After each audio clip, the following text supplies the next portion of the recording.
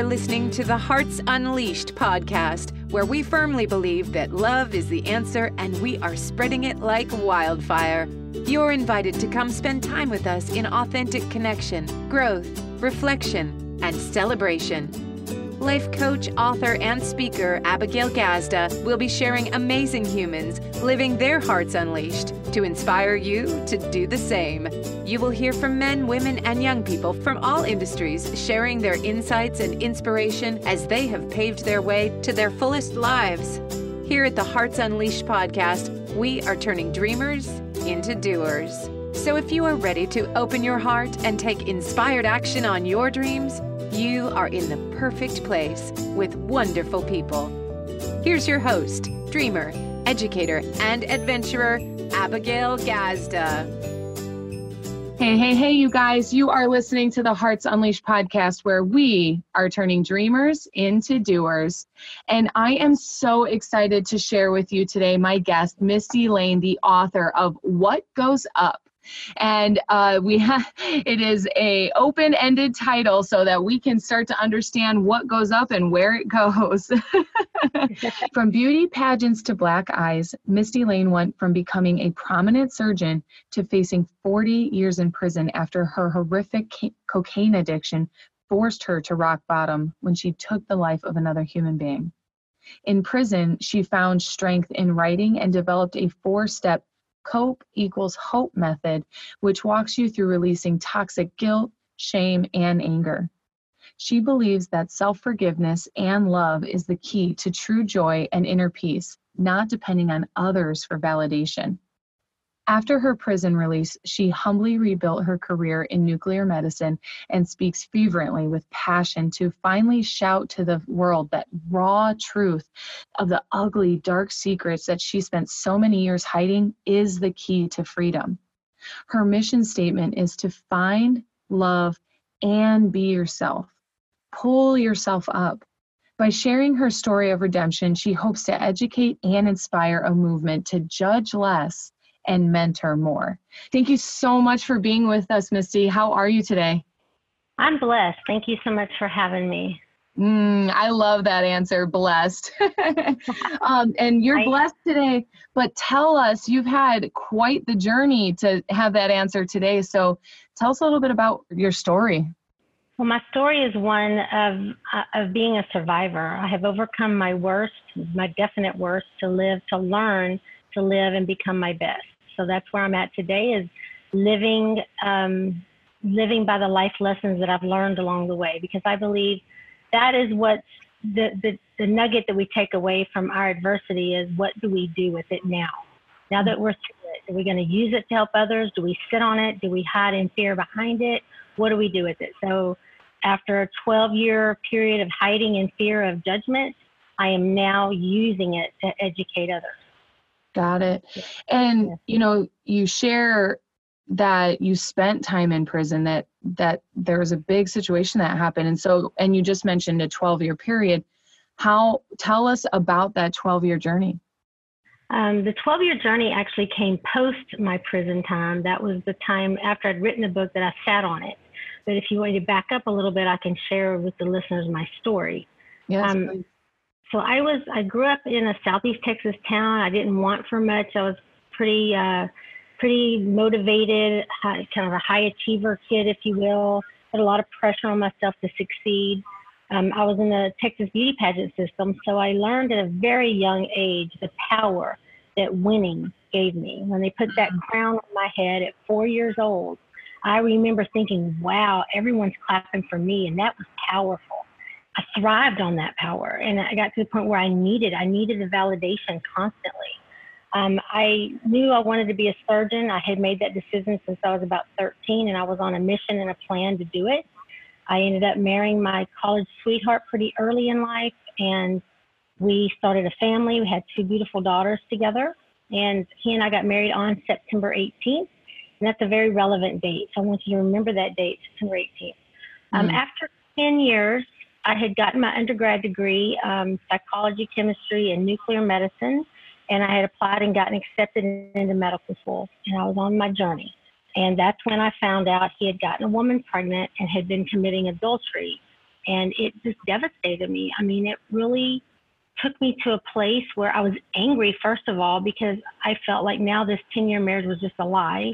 And second of all, I was hurt and I was vulnerable and depressed. And of course, you know, that whole perfectionism thing I had going on with the pageantry is, if he cheated, it must be my fault. Like, I must be the reason. I wasn't good enough, pretty enough, smart enough, funny enough, whatever. It was me.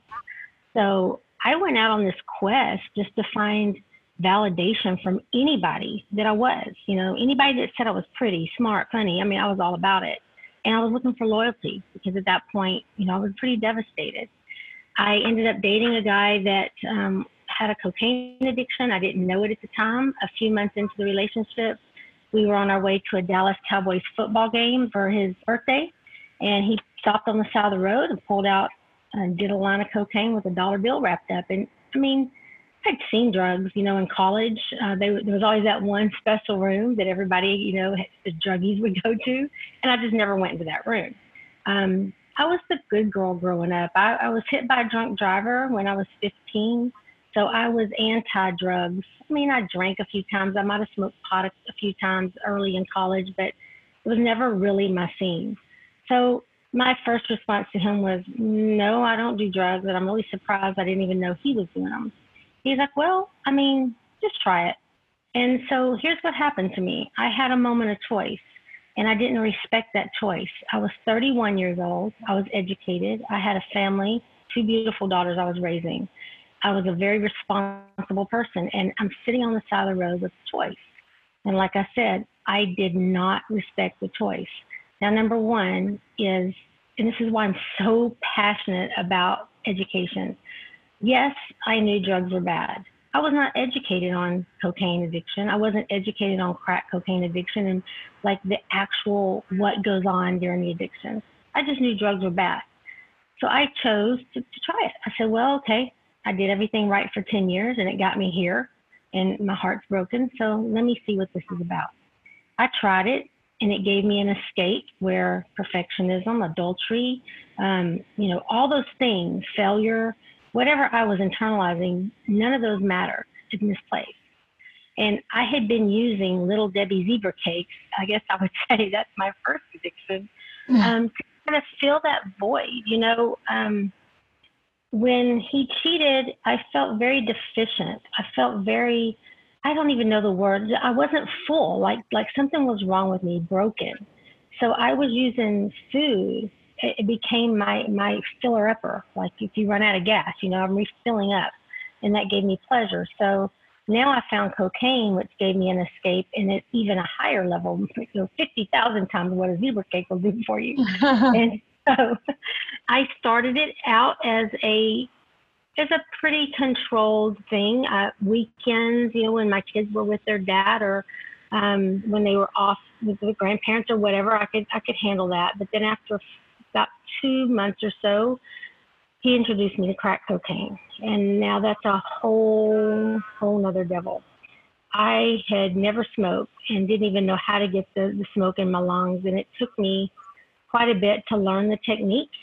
Once I had perfected that technique, I was a full-blown 100% crack addict. And I mean, it happened that fast.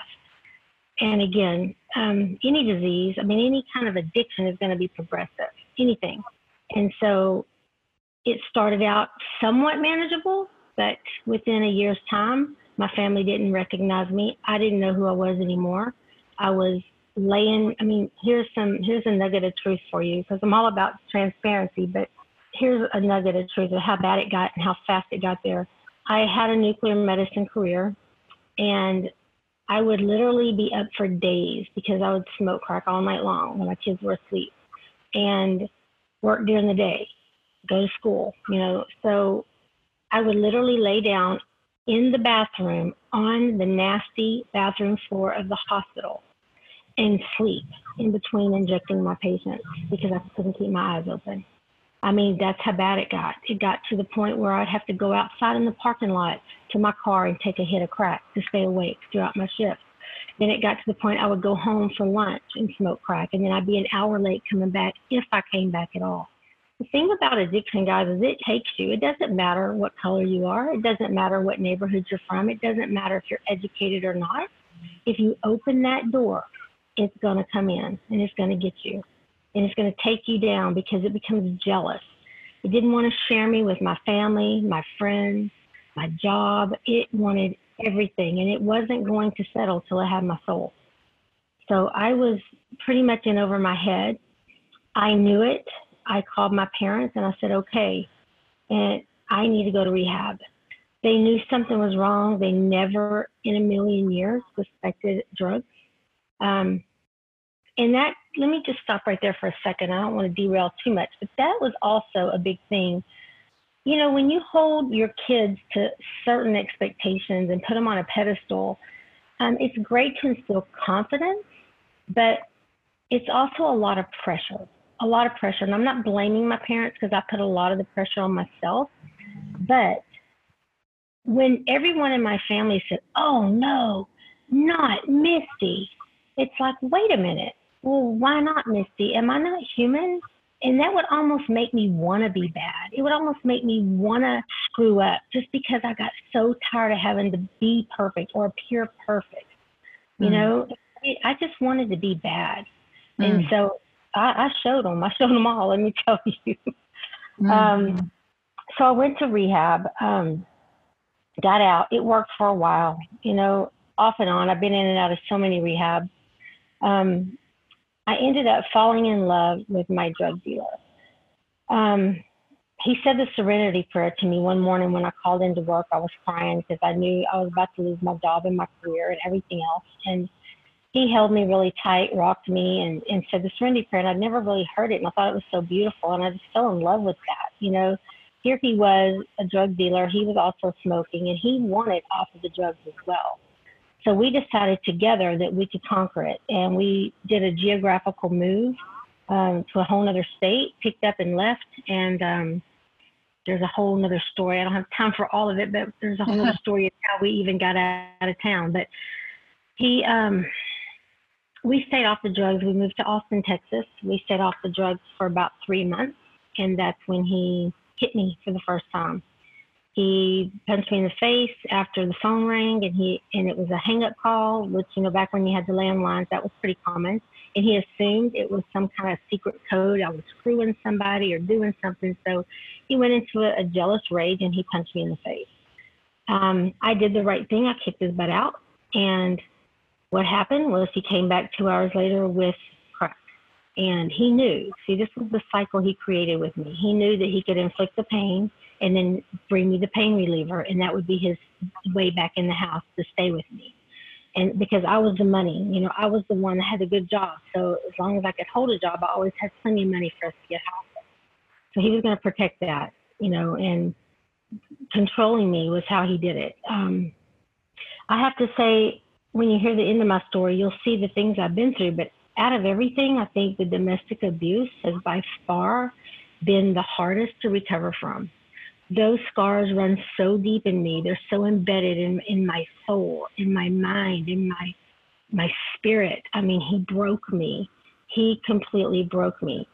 I didn't even realize how broken I was until I was incarcerated. And, you know, some of the girls would say, well, what kind of music do you listen to? And I'd have to think, I don't know. He always determined, you know, what kind of food do you want to order from commissary? I don't know, because he always dictated everything. And to go from Miss Texas Teen, one of the runner-ups, you know, having an honor and respect from people, to go to this woman that is scared to speak words because I might get hit, that a woman that wants to hide behind a car in a parking lot because of the way her husband's talking to her, I'm so shamed by it. Or at the time, he was my boyfriend. I mean, that's a pretty drastic fall. And I was out of control. I was just out of control. I didn't care anymore. I gave up. So I was doing whatever out there. I was just, at this point, my kids were bouncing all around, and, you know, I just gave up. And we were committing crime, writing checks, running credit cards, whatever we had to do to stay high. Because at this point, I'd already lost my job. You know, I was pretty much just out there on the drugs 24/7. So they knocked on our door, busted our door in, hauled us to jail because we were on the wanted on the local news for a check I had written at a casino, and took us to jail. He had other charges in another state, so they extradited him far away. I bonded out. This was kind of the beginning of the end right here, because now I bonded out. I thought I was strong. I went to meet my bondsman to sign the paperwork and went by my house to check on my house, and the cops had left the crack pipe, the lighter, and a big old rock of crack cocaine sitting right on the bathroom counter. They left it there. So the first thing I do when I see it is like, it's an automatic response. It's just a physical thing. I don't even think about it. I didn't have any premeditation thoughts of going and getting high. I was actually not wanting to. But I saw that. I picked it up. I started getting high. Once I started getting high, there was no going back home. Once with crack, it's hit after hit after hit. Your body craves it so much. The serotonin levels give you such a high. As soon as they drop, you want more and more and more. So stopping and just going home is never really was an option for me. I was either chased down by the cops, chased down by my family, found by my friend, or my drug dealer would take me home and drop me off in front of my door because they knew, like for instance, Christmas morning, I was crying. I wanted to be home with my kids. But yet here I was out scoring dope, and she said, "Misty, what are you doing?" She put me in her car and took me home and said, "Get out," and put the money back in my hand that I'd given her. Said, "Go home, be with your kids." That's how bad, that's how far out it took me. And that's relevant because I'm passionate about education. I speak raw truth. I speak in transparency because if I truly want to help someone, if I truly believe in my heart that education is the key, we have to tell these true, honest accounts because people don't know what they're signing up for. I'm telling you, I had no clue sitting on the side of the road that day what I was headed for. I had no idea what it was going to do to my life and my family and the people around me. I mean, it took me to a place the darkest place I could ever imagine. Mm-hmm. And so that mission that I set out on that day, when I found that in my house, I was up 4 days straight. I was in a town I didn't know because I would always drive far away from the town I lived because my family was always hunting me down all hours of the night looking for me. So I picked up a couple of girls, prostitutes, on the side of the road because I knew they could score the dope for me. They saw me as a target, an easy target, and decided they were going to attack and rob me. Punched me in the face, broke my glasses, jumped out of the car with my purse. Of course, I turned the car around, sped out of that neighborhood as fast as I could. The only way I knew out was the way I'd come in to get out of there. As I drove back past them, they threw a brick at my car. I flinched and swerved. I lost control of my car. I started sliding sideways down the road, and I ran into a parked vehicle in the driveway. There was a woman standing on the other side of it in her yard. And the vehicle that I hit struck her. It knocked her into her house and it killed her.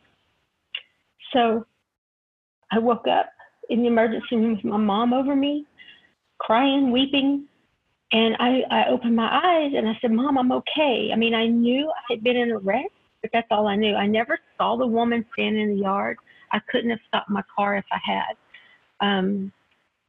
But I had no idea. And I reached up to hold my mom to console her and let her know I was okay. And I felt that cold, angry feel wrapped around my wrist. And I knew right then, okay, something bad here has happened. I was chained to the gurney. And the detective came out of the shadow of the corner and he said, "You can tell us." So my own mother had to tell me, "Honey, you killed somebody." And it was like my gurney became quicksand and I was sinking and just being enveloped by it. All the breath was coming out of my lungs, and then I passed out. The next recollection I have was about 3 days later, because after being up on a mission like that, you got to sleep. I remember waking up in jail, and I felt guilty with every single breath that I took. I didn't feel like I deserved to live. I wasn't sure that I wanted to live or even know how I was going to live without the cocaine anymore in my system. So this was definitely my rock bottom. This is where it all hit me. And I realized, okay, you just killed somebody. I mean, somebody's dead, because of that choice you made. on the side of the road that day. Here's where you are. And it was tough. I'm telling you that was tough. I have 2 daughters and a son. My oldest daughter was 18 at the time, and I had just missed her high school graduation. But yet, she still loved me. My kids have loved me through everything I've done to them. And I was incarcerated, so I didn't get to go to her graduation. And she sent me a letter, and she said, Mama, this was an accident. This isn't who you are. You have to forgive yourself. You've got to write everything down that's haunting you, the things that keep you up at night. Write them down, pray on them, and give them away. And I did. My daughter's parenting me, and I take her advice and I write them down.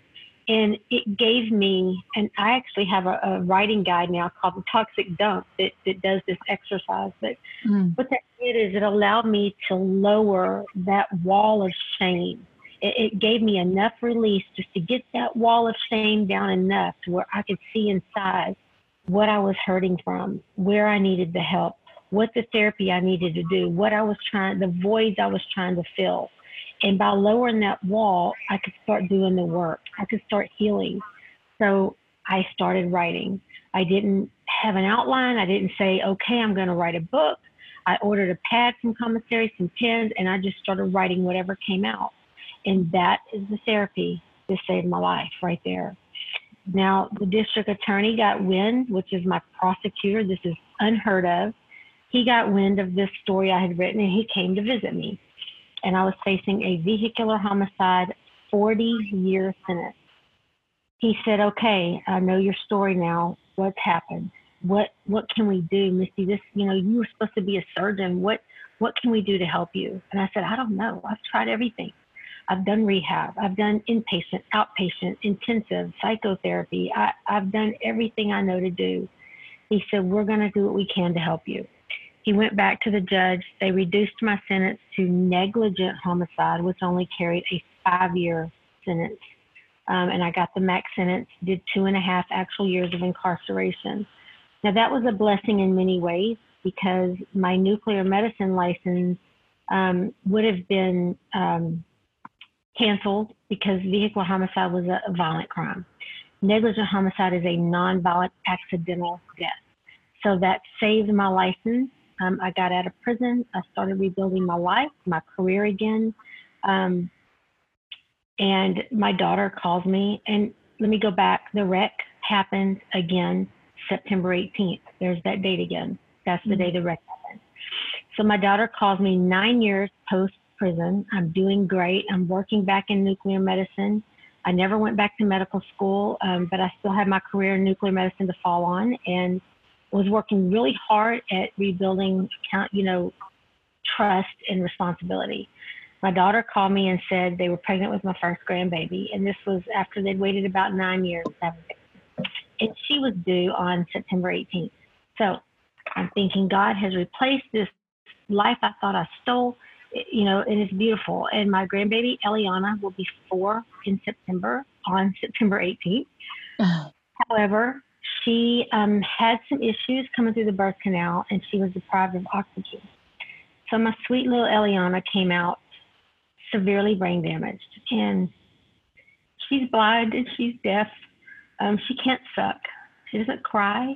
She has a feeding tube, and her temperature drops down to 93 degrees because her hypothalamus is damaged. And the first couple of months of her life, I would hold her and feel so disconnected because I was guilt-ridden. See, I was letting my past convince me that was my fault. I actually believed that I caused it. That was my punishment. And then that's kind of when it turned around for me, because I said, okay, wait a minute. The God I know isn't like that, number one. And then number two is I remembered that when I was in rehab, they told us only 3% of us would ever see the other side of this crack cocaine addiction. And I stopped in my tracks and I looked around. I said, wait a minute, you know what? I'm standing here a 3%er right now.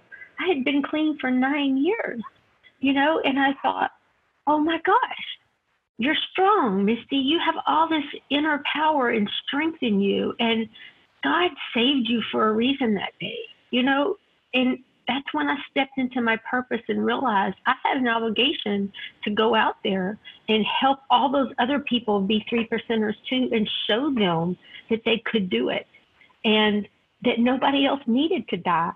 And I took my book that I had written in jail, which was very angry, a dark, dark tone, full of blame, and I rewrote it. I rewrote it from a place of accountability, a place of forgiveness, because I thought, okay, I can put a book out with emotional vomit. Everybody's got their own story full of that stuff. But I wanted a book with solutions. I wanted a book of inspiration. So I rewrote it with that. So not only do you get the raw, the real about what goes on, but you're also getting some solutions to how you can start to pull yourself up out of it. And that's where I am today. It came out, it made bestseller. I've been traveling all over speaking. I'm putting my heart and my soul into education because I want to prevent the addiction. I want to prevent the domestic abuse. I'm not trying to pull people out of it that are in it, because those people have to be in a right place to be ready for it. I'm trying to focus on educating so we can judge less and mentor more. The person I was before all of this was a judgmental, very entitled person. And now I have empathy, I have compassion, and I'm grateful for the experiences I've lived through, because now I see the world in a whole other way. And, not only that, everything that my kids got drugged through, it made them strong, independent, resilient. They're ready. They're ready with whatever. I mean, look at my oldest daughter, Lauren, with my grandbaby. She's the best mom in the world. She is a superhero by every definition, because Eliana requires 24/7 care. And her and her husband, they don't sleep. They give her everything she needs. And, she's strong. And who knows why I went through what I did, but I know that we're going to focus on the positives that have come from it and not dwell on the negative. I am no longer going to let my past hold me hostage from my future. I'm done. Yeah. And that's it. That's where I am today. I was going to say, I think we could wrap up the episode right here. That was, I mean, and I tease, but thank you for giving us a real version of your history. Not like, I went through some shit and now I'm good. You went there, and just thank you. And thank you for taking us all the way through it, because I could go back and ask certain questions, but I really want to, number one, acknowledge you, because, you have about 97 different examples about why you could bury your head in the sand right now and just forget about living the rest of your life. And you don't, and no one could truly provide that choice, could make that choice for you, but you.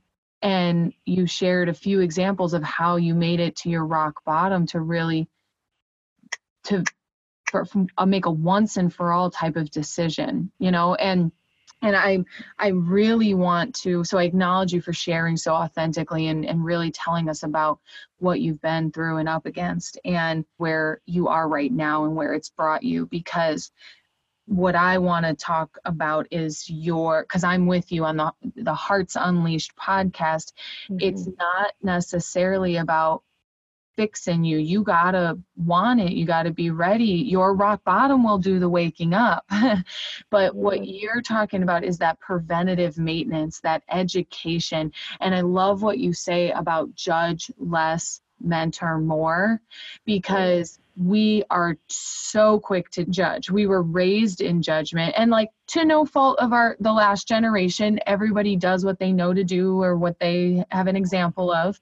But judgment has been something that we lead with. We judge people in the first 2.5 seconds we look at them. And so love your movement and your mission and your message. And so now in your career, you've written a book, you're speaking, you're getting out there. We're going to talk in a little while. You're coming up on a TV show. And so you're really putting yourself out there to educate people. So if people could walk away with one message from your story, what would you want them to walk away with? I would want them to walk away knowing that self-forgiveness is a vital part of any kind of healing. You have to forgive yourself.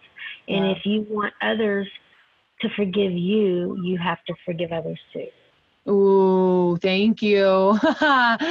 You said a few different things that led to that self-forgiveness piece, like the power of choice, right? And really allowing yourself to do your word dump, allowing yourself to process everything. And I love that you said the God I know isn't like that, to reprimand in that way.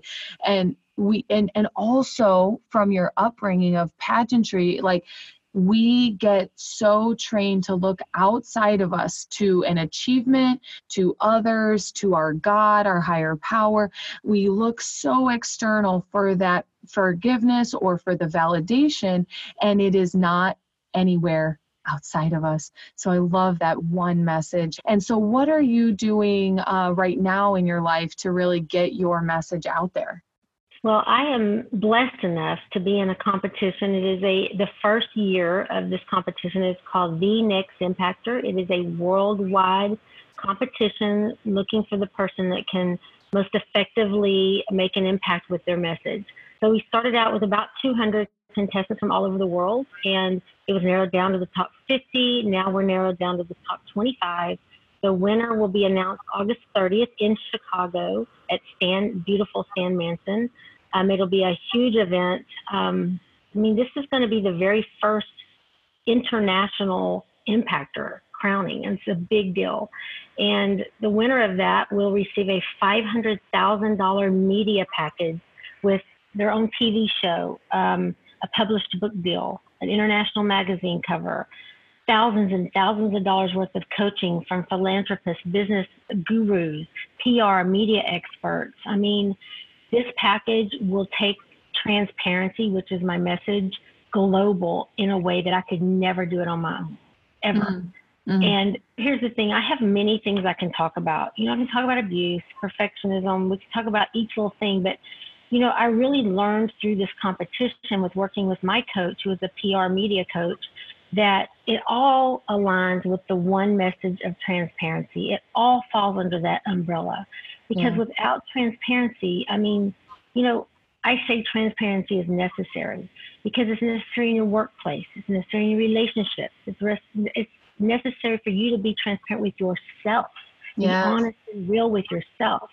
Because through being transparent, we can educate. And we're right back to the education leads to judging less, mentoring more.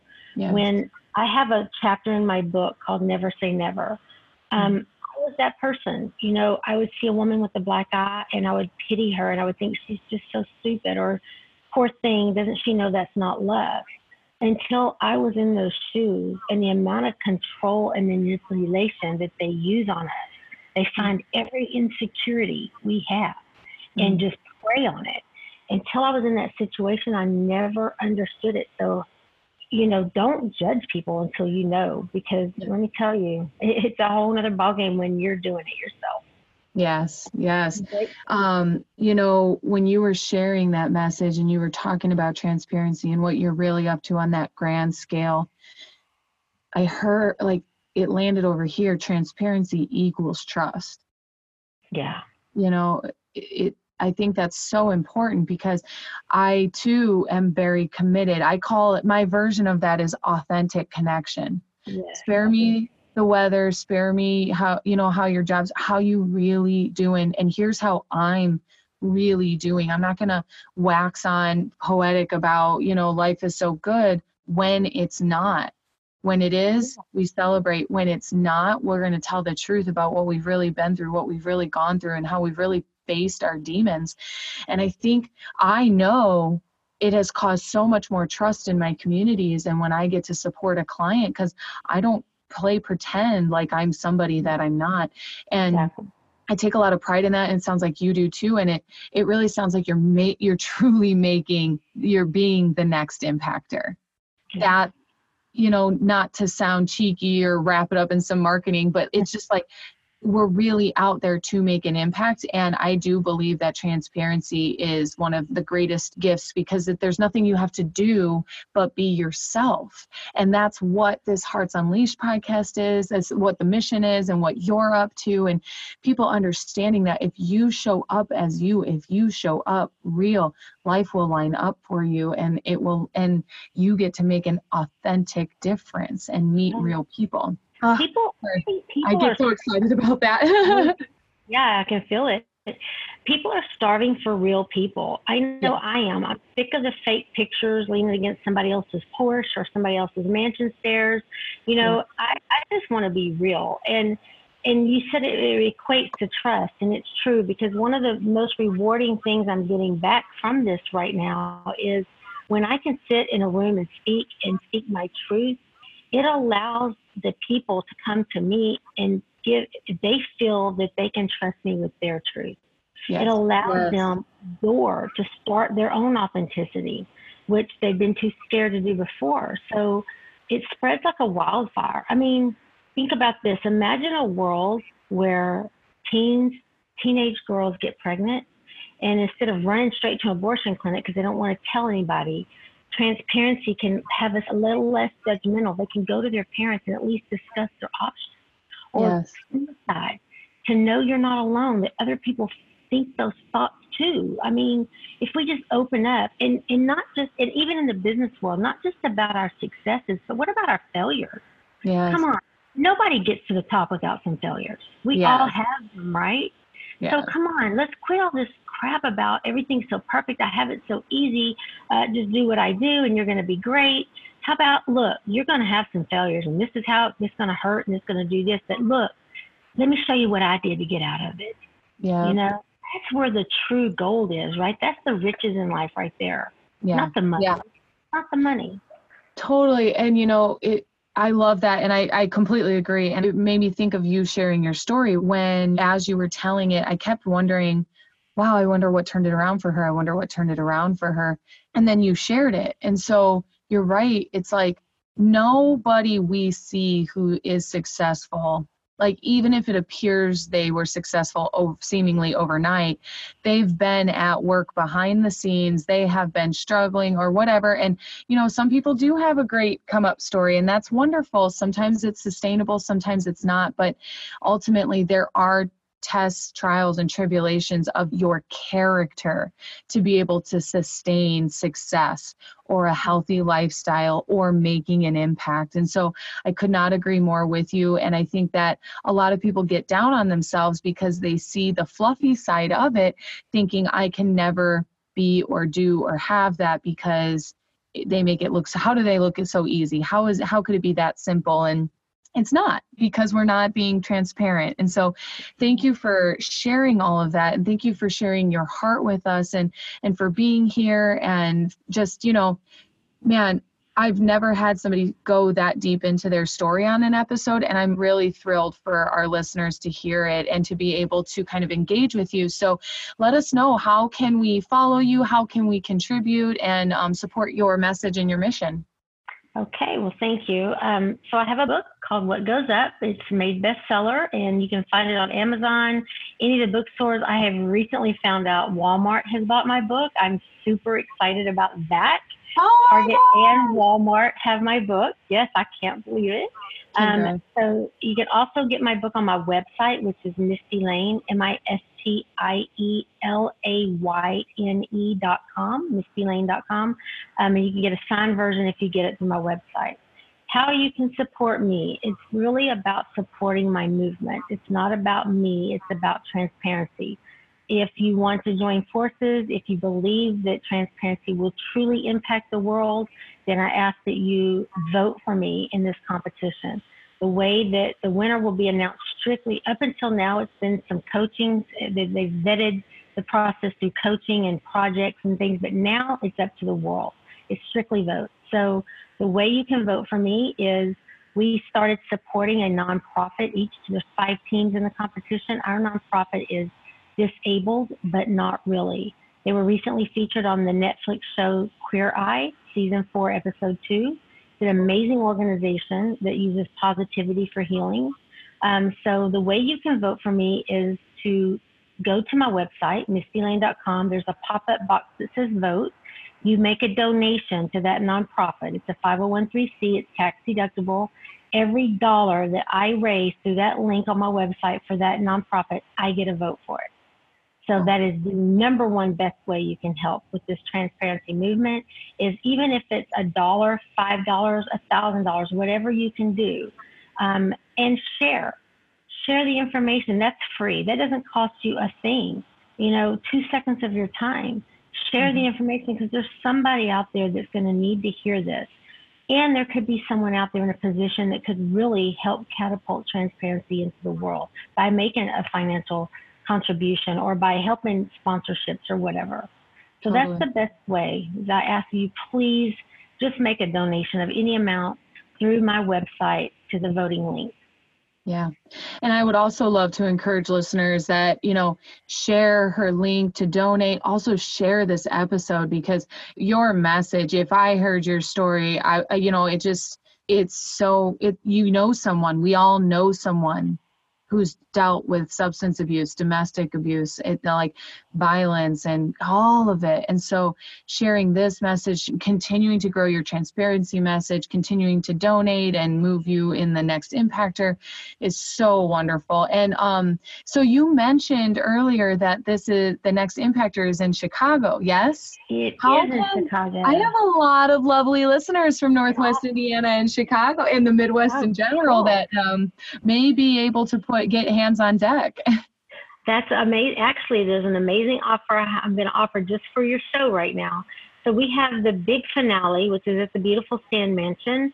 The tickets are selling for $139, and that is for an all-day event. We will have some powerhouse speakers from all over the country. We have Russia, we have London, we have Nigeria. We've got people from all over coming in to speak from 9 to 3. Then we'll have a break at 7 is the grand finale where the winner will be introduced. And then there's an after party that goes till midnight.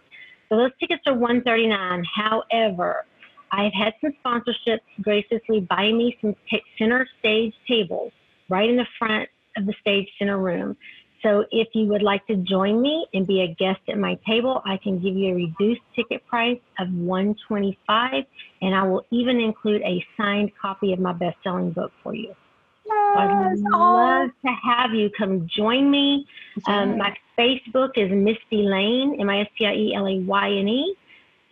Send me a message. Let's connect. Come spend the day with me. Let me introduce you to some other impactors, because there's 24 other amazing people with amazing stories, from human trafficking to cancer to autism. I mean, we've got some amazing people that do an amazing thing, and you'll be in a room full of them. So come out. Well, and our listeners heard from Teresa Snyder just last week. So she will be there and you will be there. It's so exciting. It's such a unique experience. And for that price, for what you just explained, the day and the finale and then the after party, I wish I was in town. Because, oh my gosh, how fun that's going to be. So thank you so much for being here. Thank you so much. Find you on Facebook. Is that the best way that people can connect with you? That's the best way. I have Instagram. Everything is pretty easy to find me. It's all Misty Lane. My email is mistylane@mistylane.com. Facebook's Misty Lane. Instagram is Misty_Lane. I'm pretty easy to find. You can just Google me too, and you'll find me. That's perfect. And I'll be sure to include all the links in the show notes. But Misty, thank you so much for being with us today. Thank you for sharing your journey, as we've talked about, but what you talk about with self-forgiveness, I just can't speak highly enough about it, and I can't recommend it enough, because you truly are the one who gets to practice your own power of choice and self-forgiveness. And so thank you for being a shining example of that in the world. Thank you for turning your tragedy into your triumph. Yes, and I want to thank you for this platform, because people with a message wouldn't be able to get it out in the world if it weren't for people like you. So I appreciate you, and I thank you for having me. Yes, thank you. Thank you. And thank you, Hearts, for tuning into the Hearts Unleashed podcast. I can imagine today's episode inspired you. Be sure to check out Misty. Be sure to share this episode. Leave us a review and let us know how it impacted you, because here at the Hearts Unleashed podcast, we are turning dreamers into doers.